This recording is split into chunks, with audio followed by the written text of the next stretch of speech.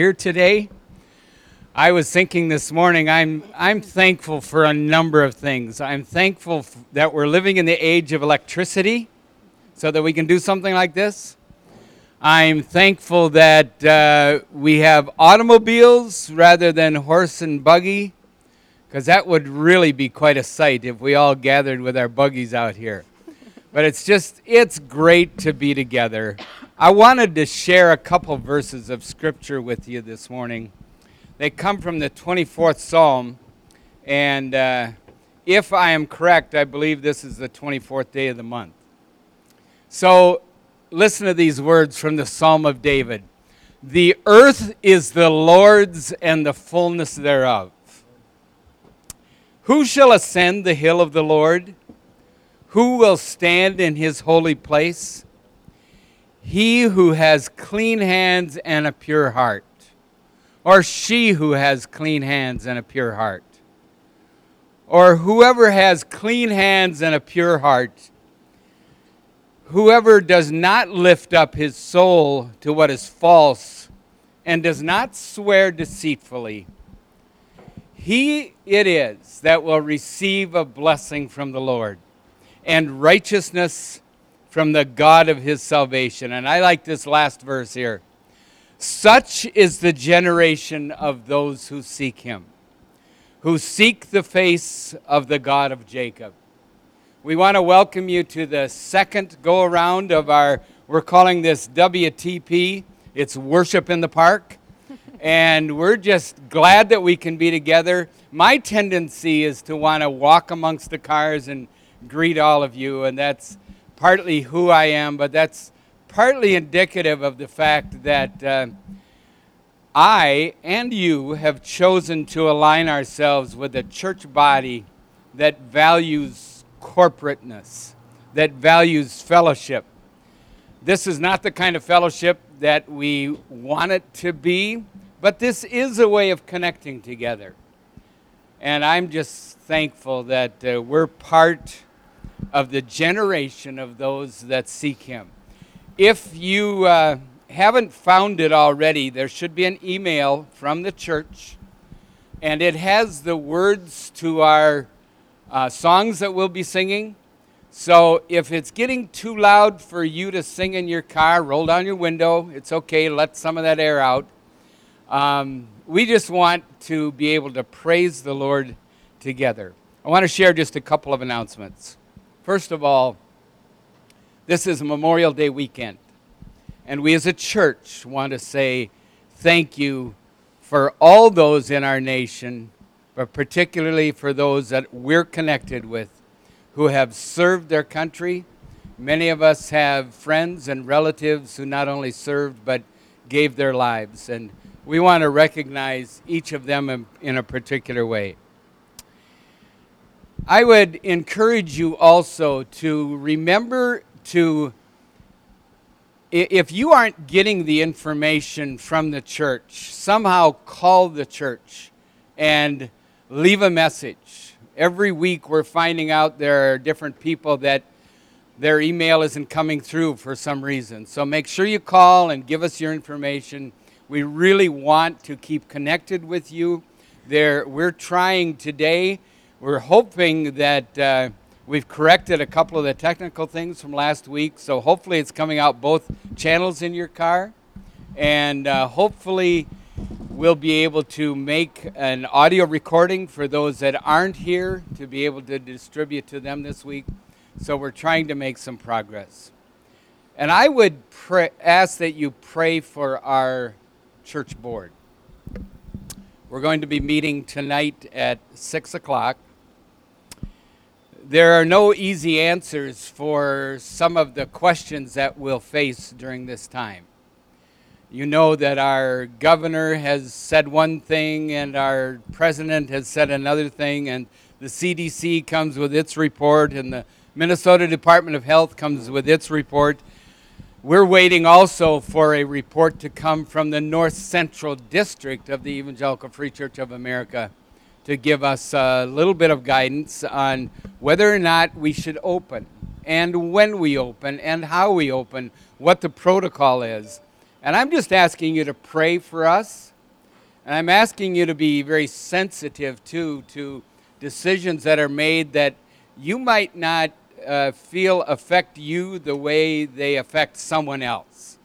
So just pray for our church family that we do what is wise. We don't have to open.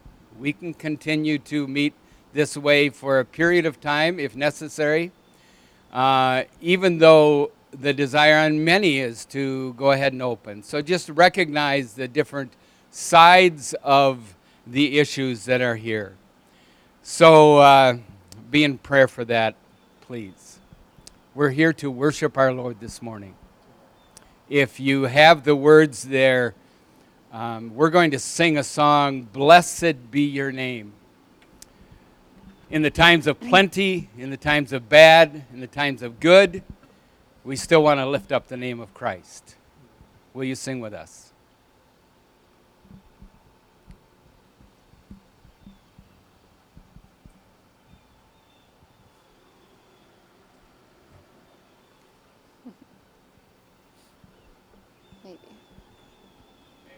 Maybe.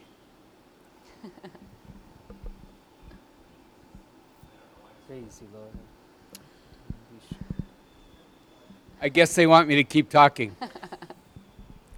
And you might not believe this, but I don't know what to say, except we're waiting for our background music to come on support us. Are you going to have a meet and greet? Are you having a meet and greet? Thank you, Lord. Well, I guess we didn't have our meet and greet, did we? So this would be the time. Stick your hand out your rooftop and wave, or your window, or wave your windshield wipers, whatever you want to do. This is your time to greet one another. There we go.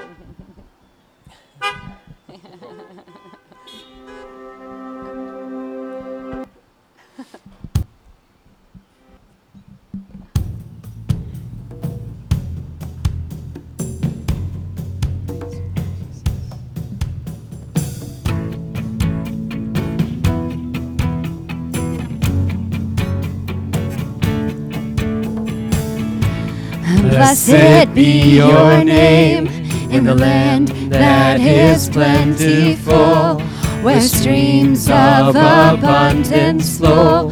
Blessed be your name.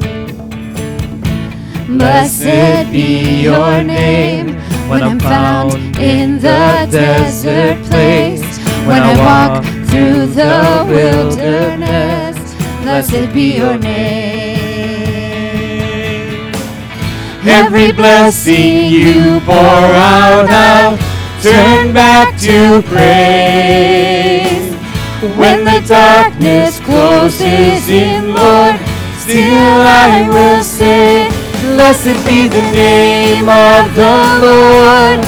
Blessed be your name, Jesus. Blessed be the name of the Lord. Blessed be your glorious name.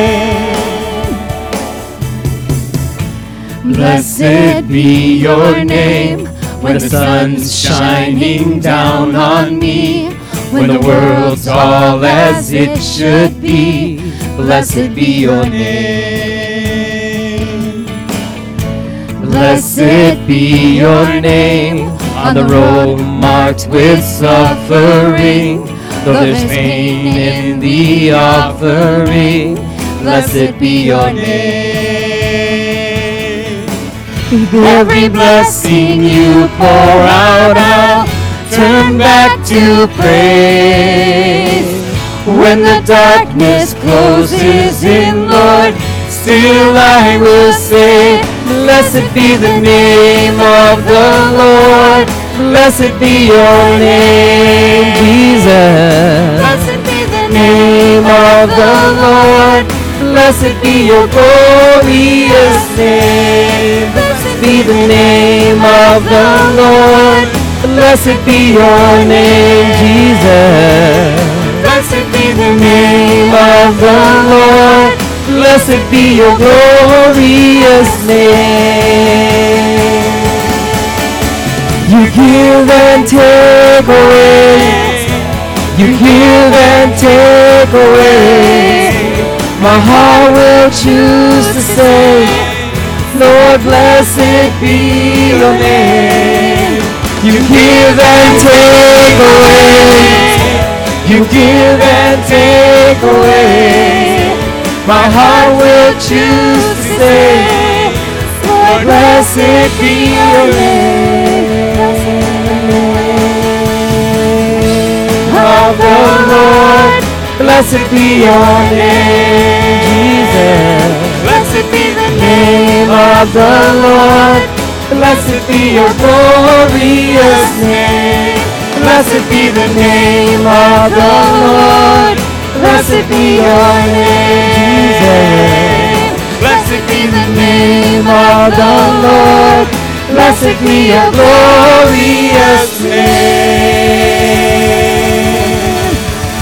Praise you, Jesus. Hallelujah. Glory to God.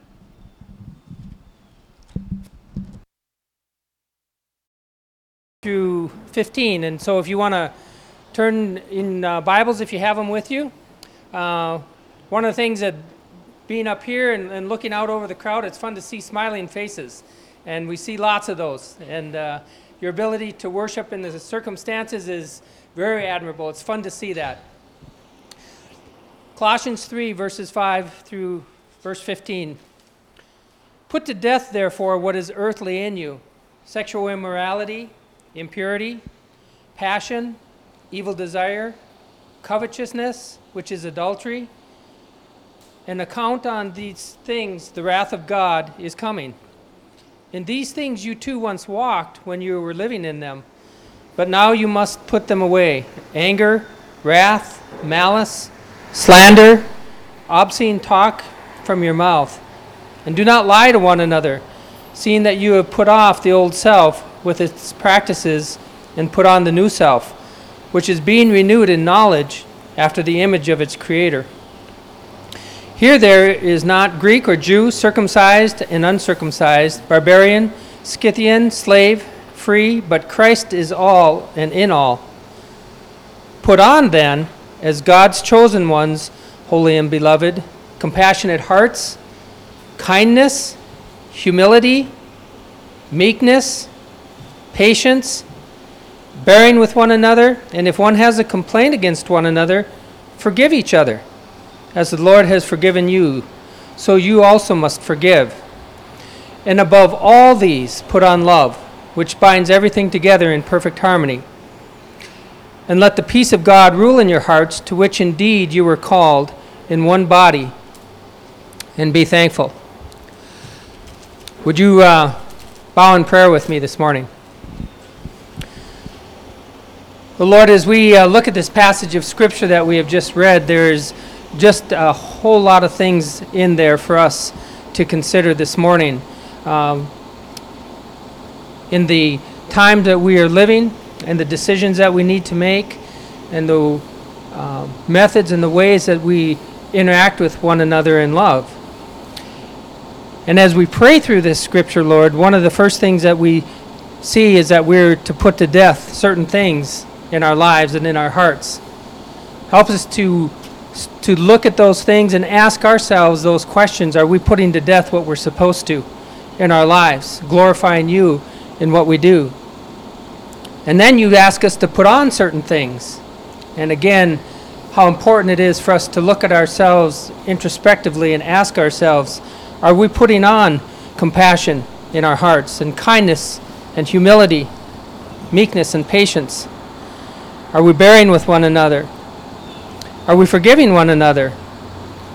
And we're doing that because you forgave us. And then it ends up by saying, Father, that above all else, put on love, which binds everything together in perfect harmony. And when we do that, the peace of Christ will rule in our hearts, to which we were called. And then it ends by saying, be thankful. Help us to be people who live with thankful hearts, thankful for what we have, not for what we don't have. And there are a lot of things that we don't have at this time.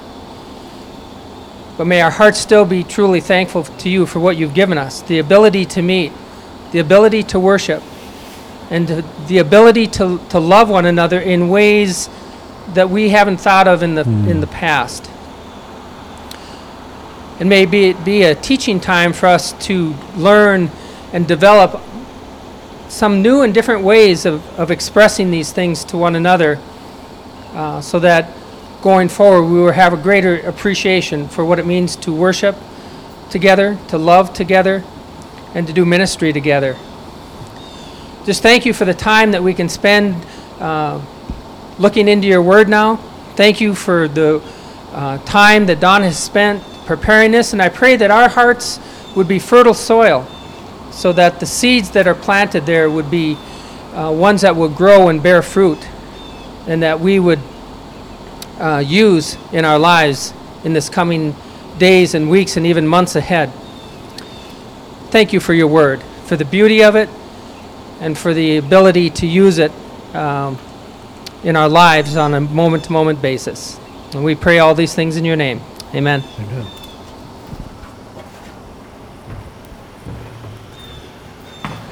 Good morning, Malacca Free Church. I know you're saying good morning to me in your vehicles. Well, I have had an interesting past couple of days. I spent almost all day yesterday doing something that I had not planned on doing. About 11 p.m. on Friday night, after thinking about it and praying about it, in light of the president's announcement and in light of what I felt like God was saying to me in my own heart, I said, you know what, I can't go ahead with the message that I had prepared for today. And so I spent all day yesterday pretty much writing something different. I want to spend some time talking with you this morning about the topic of unity in light of steps that we are likely to take here in the next couple of weeks as it relates to potentially meeting back together and what that might look like. Last fall we addressed the topic of unity, and that was in Ephesians chapter 4, verses 1 to 3. And I remember sharing with you the interesting part of that particular passage, because it comes right after this exhortation, theological dissertation that Paul has given on the topic of salvation. And right after he talks about salvation in chapter 4, he comes right out of that and says, therefore, you got to pursue some unity with one another. And that right there, the position of that particular passage in the book ought to be a clue to us as to how important it is. Since you're saved, you have to be united together. And in fact, in that passage, Paul uses some other language as well. He says he begs them, or he urges them, and basically says you need to walk in a manner that's worthy of your profession of faith, and then describes that worthy walk as one that's characterized by unity. I think there's a couple of reasons that unity is so critically important. Number one, a church without unity becomes very easy prey for the enemy due to weakness. Jesus addressed this in a different context in Matthew 12 as he was talking about a different topic, and yet the principle applies, where he says, a house that's divided against itself cannot stand.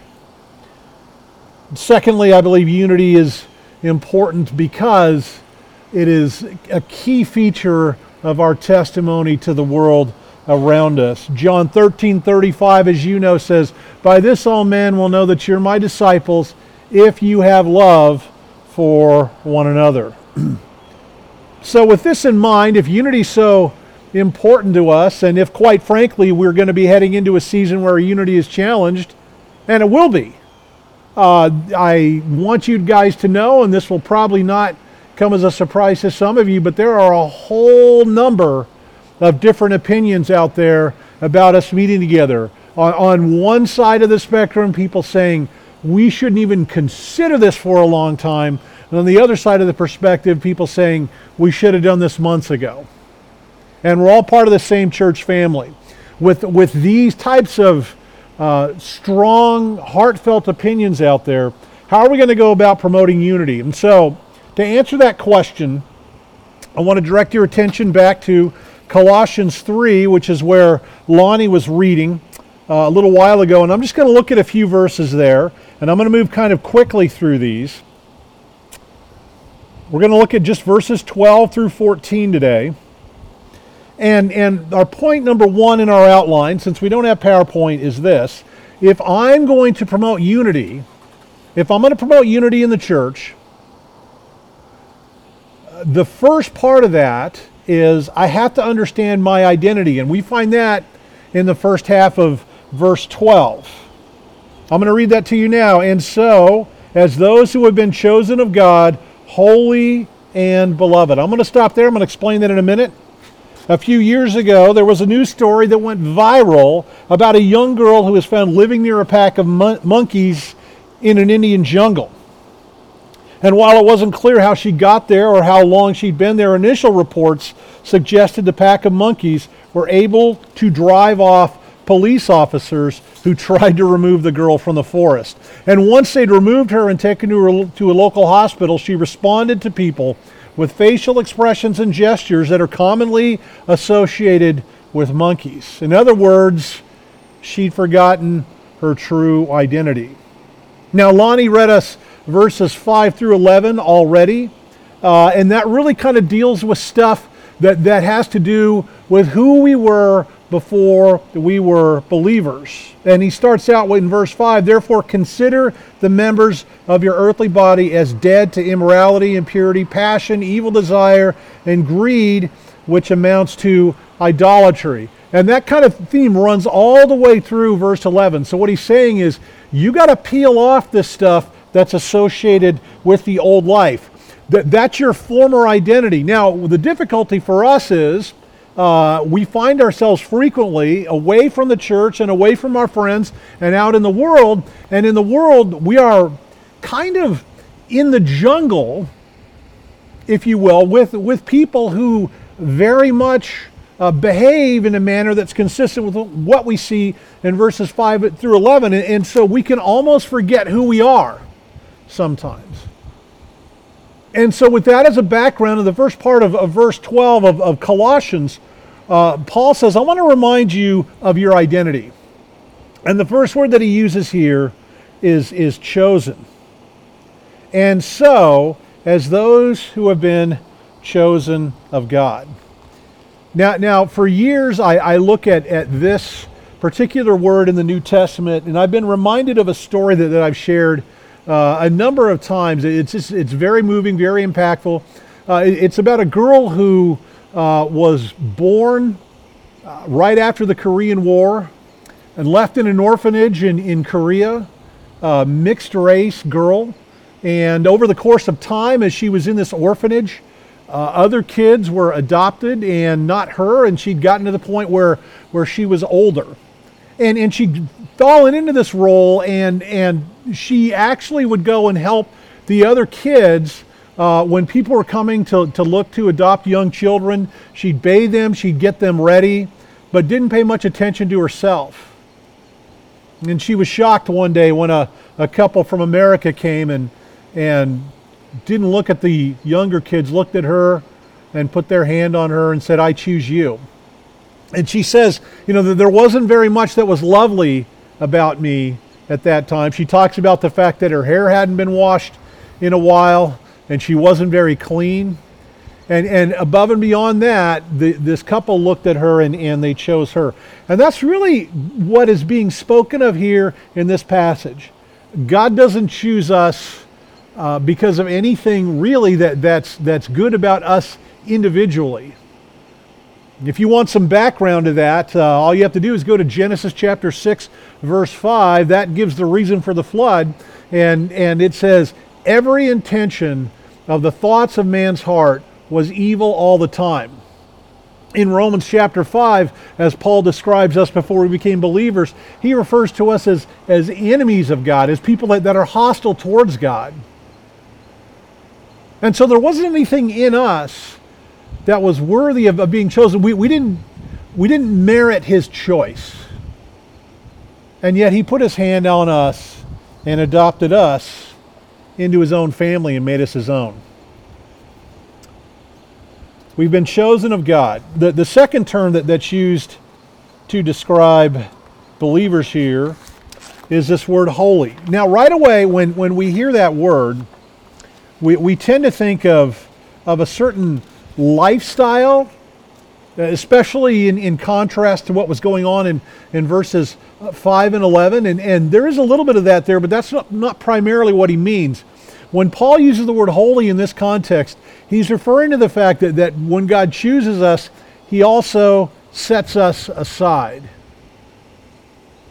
Sets us aside and calls us his own, and calls us his own for a very interesting purpose. Because if you go through the rest of Scripture, what it means is that God has set us apart specifically so that he can shower his grace, goodness, and mercy upon us starting now and throughout eternity. A couple of passages back this up. Last week we were in the 103rd Psalm, and in verse 4, there's a reference there. It says that God crowns the psalmist. God crowns all of us with his loving kindness and his compassion. And we said that word crown literally means surrounds us. We're completely surrounded by the goodness of God. One of my favorite passages in the Bible, and it's a very well-known passage, is the 23rd Psalm. But I love how it ends in verse 6. A lot of times we pay attention to the shepherd and sheep metaphor in the first 4 verses. But I love what it says in verse 6. Verse 6 says, "Surely goodness and mercy will follow me all the days of my life, and I shall dwell in the house of the Lord forever." So David's kind of summarizing his existence, and he's saying, here's what it looks like now in this world, and then that continues into eternity. And that word follow, surely goodness and mercy will follow, actually almost has a predatory context attached to it, or meaning attached to it. And it has the idea of stalk. God's goodness, God's mercy, God's love, when we come into a relationship with him, stalks us for the rest of our lives. Man, fantastic stuff. And so kind of the summary of this, we get back to verse 12, is this: "And so as those who have been chosen again of God, not because of our merit, holy," again, set aside for his blessing, and beloved is the last word. A perfect tense verb in the Greek, past action, continuing result. That means if you're really in a relationship with God, your status as beloved by him can never, ever, ever change. God loves you deeply and perfectly now, and that love for you will not falter, change, or end either now or throughout the future into eternity. And Paul's writing out of the richness of his knowledge and his own experience, and he wants his readers to stop and ponder this stuff and say, wow, that's who I am. I'm chosen by God, not because of who I am, but because of his mercy. I'm set apart for him so that he can bless me. I can be an object of his blessing throughout eternity. And I am beloved by him, and there's personally, specifically, and there's nothing that can ever change that throughout history.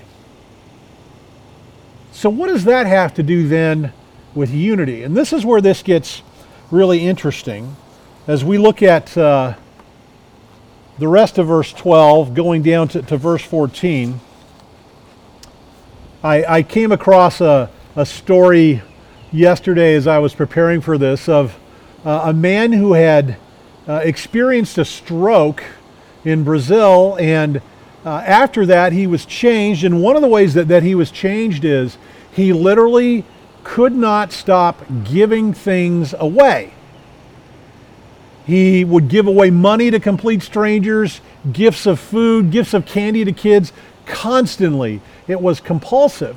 They did studies on him. They said his brain has changed. Essentially, he said, yeah, there's more than that.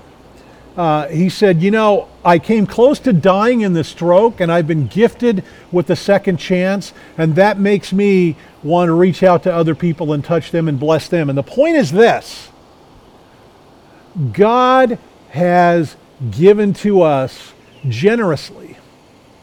And when you and I receive that generosity, our reaction then should be to turn around and express that generosity to other people. And so, as we think about specifically this issue of unity, as we saw that verse 1, or the first part, is has to do with our identity. Our identity will drive us to consistently live in a manner that lines up with our identity. So, because these things are true, God tells us to put on. I was thinking to put off because that's what you see in verses 5 through 11. Take this stuff off and then put this other stuff on. Put on a heart of compassion. Present tense verb, it means this is a lifestyle. Always be looking at putting these things on. And I really want you to think about this in terms of the opinions that we have.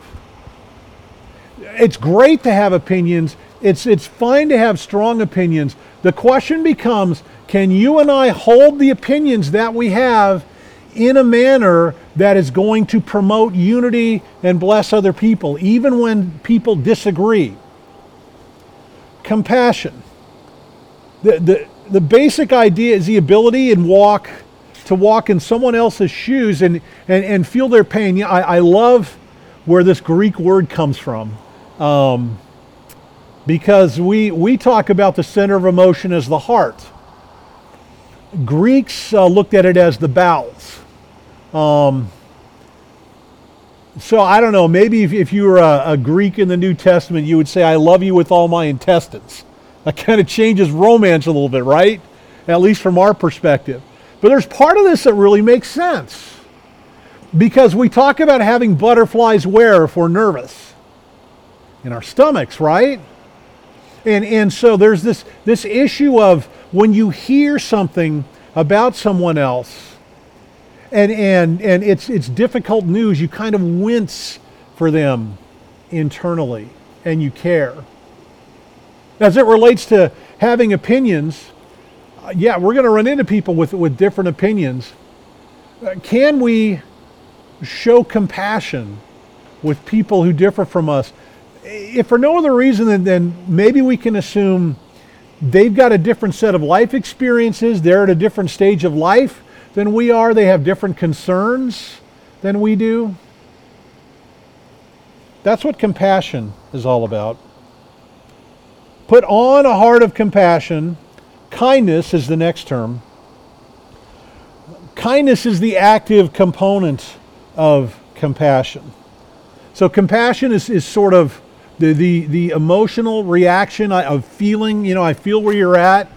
I feel the difficulty there. And kindness then asks, what can I do practically to come alongside you? What can I do to support you? Maybe in the context that we're looking at, what words can I use that are going to come out of my mouth that are going to support other people? That's right out of Ephesians 4:29. What words can I use as an act of kindness that are going to build someone up, even if they may have a slightly different opinion or take on things than I do? Put on a heart of compassion, kindness, and humility. Humility is one of those terms that I was really kind of hoping we could spend some time talking about this morning. There's so many definitions of it. You can find a great one in Philippians chapter 2, verses 1 through 8. Basically, it means putting others first or ahead of yourself. Now, the reason I think this is so important, well, number one, it's the base quality that's going to help you grow. It's the base quality that brings you into a relationship with Jesus Christ. We don't get into a relationship with God and with Jesus Christ unless we admit that we have sinned, that we're sinners, right? And that requires some self-examination, that requires some humility. And then going forward, we always have to be confessing our sin, and that requires humility. And not just to God, but to others as we offend them, and that requires humility. And humility is a divine quality, and it's one that God looks for in His children. It's absolutely critical to maintaining unity. We can think about pride as the acid that breaks unity down. If pride is the acid that breaks unity down, humility is the mortar that builds it into place. And in our specific context here, in coming days and weeks, whenever this reopening does happen, it's not going to look the way it did a few months back. And there's going to be some moments of discomfort. You may come into a building, and we don't know this, by the way. The overseers are going to meet tonight at 6 p.m., and we're going to start working through things like this. You may come into a building where we have some assigned seating. And social distancing compels us, out of love for you and wanting to keep you safe, to sit in some different locations. We may need to do some different things with our worship service. We may need to do some different things with singing. We may need to do some things differently as it relates to some of us, and maybe a number of us, wearing masks. And this stuff's not comfortable. It's not the stuff that we're used to. So why should we do it? Out of humility. Because we are very concerned about the needs, thoughts, opinions, and belief of others. And so we want to do the things that we do in a responsible manner, and in a manner that cares for other people to the best degree that we possibly can. And again, that things are not going to be as they were, at least for a while. We're going to have to be flexible. Nobody likes change.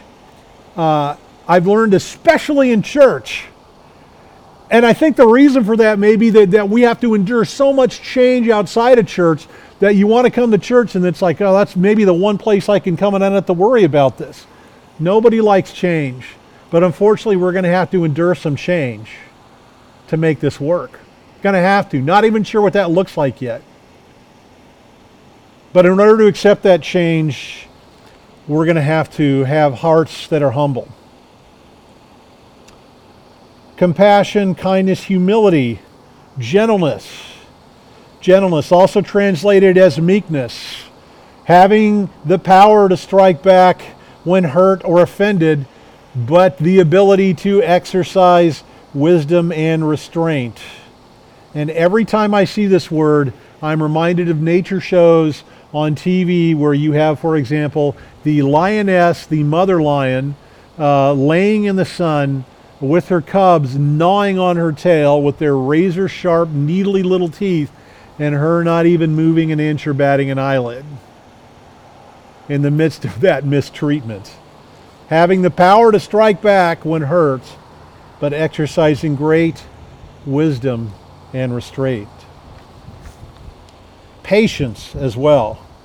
It's very close idea to gentleness. It means making sure that you don't blow your stack on another person, that you don't get angry. It means willing to put up with an awful lot. Sometimes, as it relates to some of the things that we're talking about, maybe silence is a good option. That would be a great exercise of patience.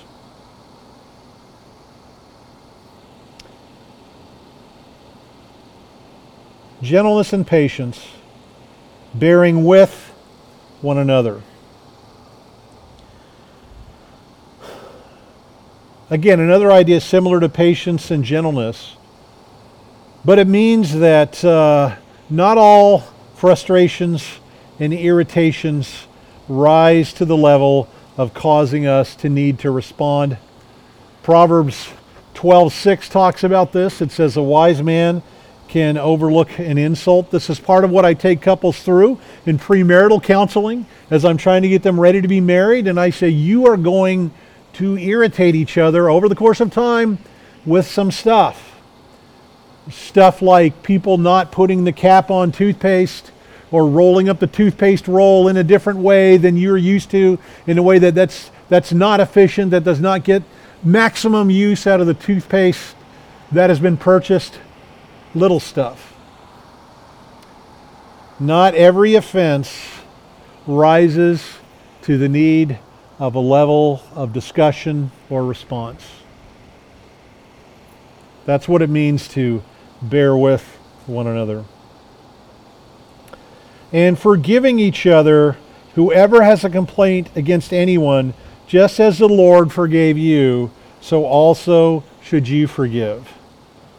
God chose to exercise mercy and grace as it relates to us.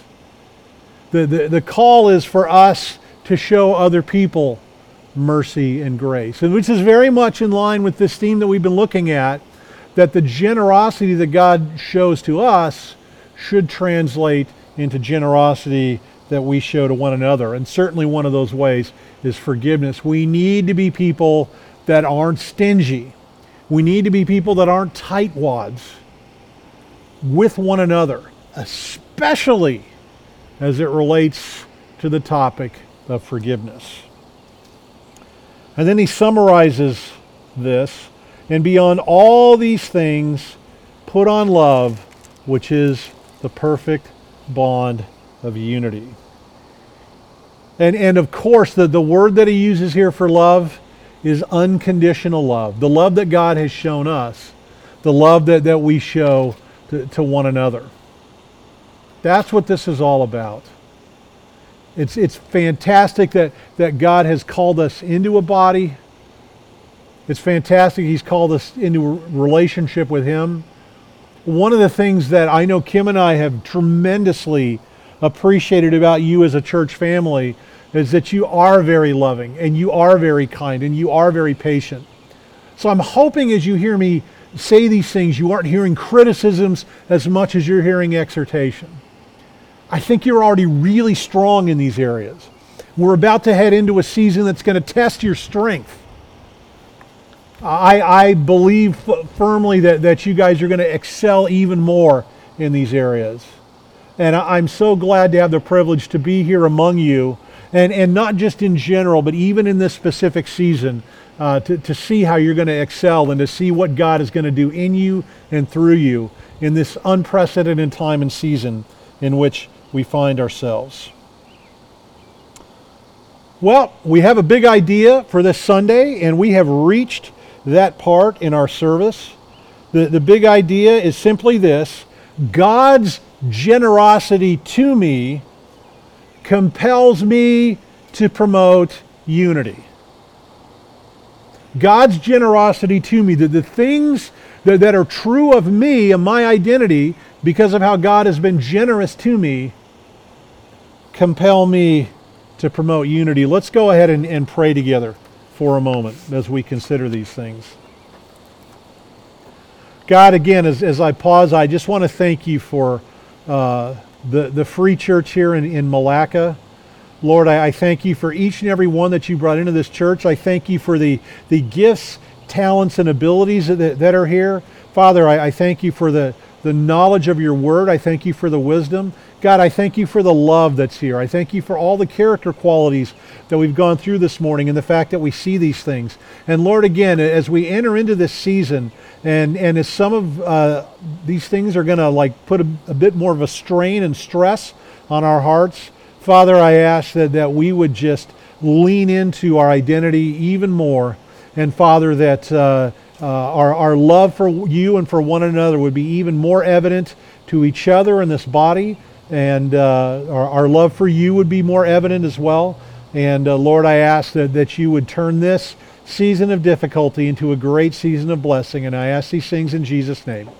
Amen.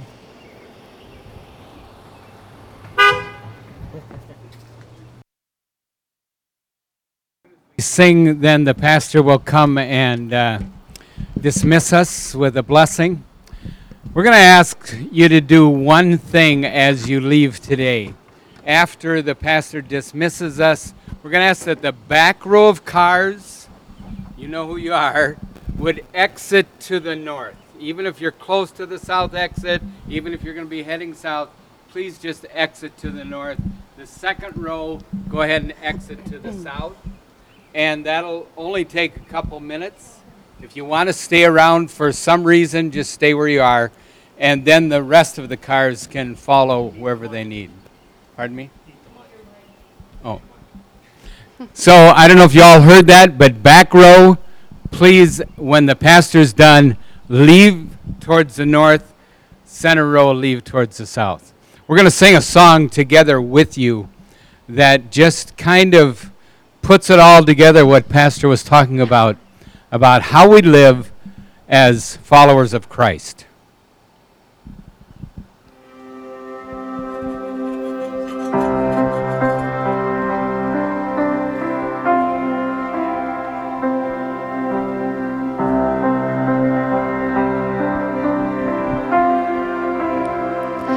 In the darkness we were waiting, without hope, without light, till from heaven you came running.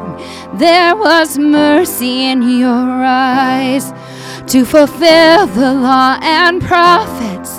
To a virgin came the word, from a throne of endless glory to a cradle in the dirt.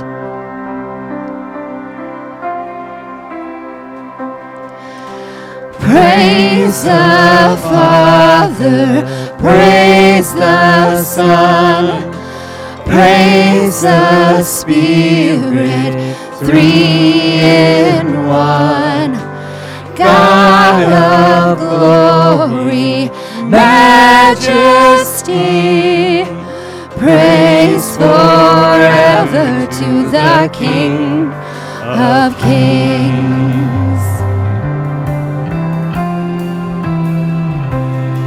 To reveal the kingdom coming and to reconcile the lost, to redeem the whole creation. You did not despise the cross, for even in your suffering you saw to the other side. Knowing this was our salvation, Jesus, for our sake you died.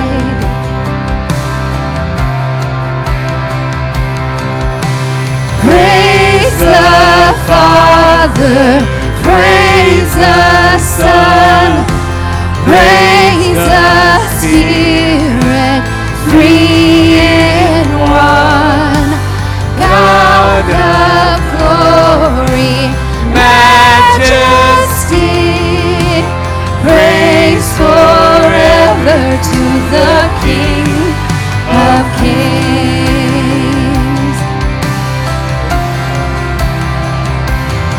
And the morning that you rose, all of heaven held its breath, till that stone was moved for good, for the Lamb had conquered death.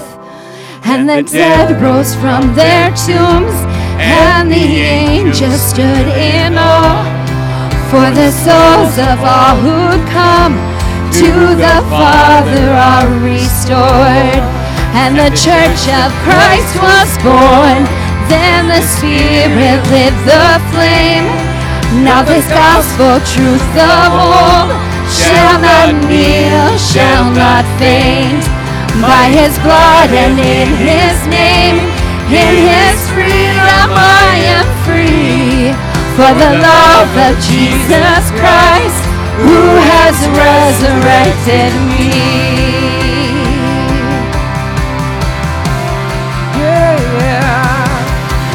Praise the Father, praise the Son, praise the Spirit, three in one. God of glory, majesty, praise forever to the King of kings. Praise forever to the King of kings.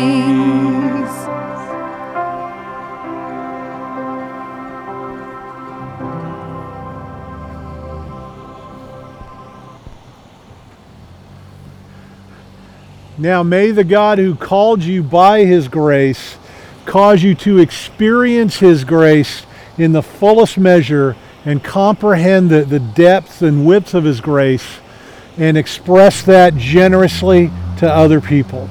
Go in peace to love and serve the Lord. Thanks for coming out with us today.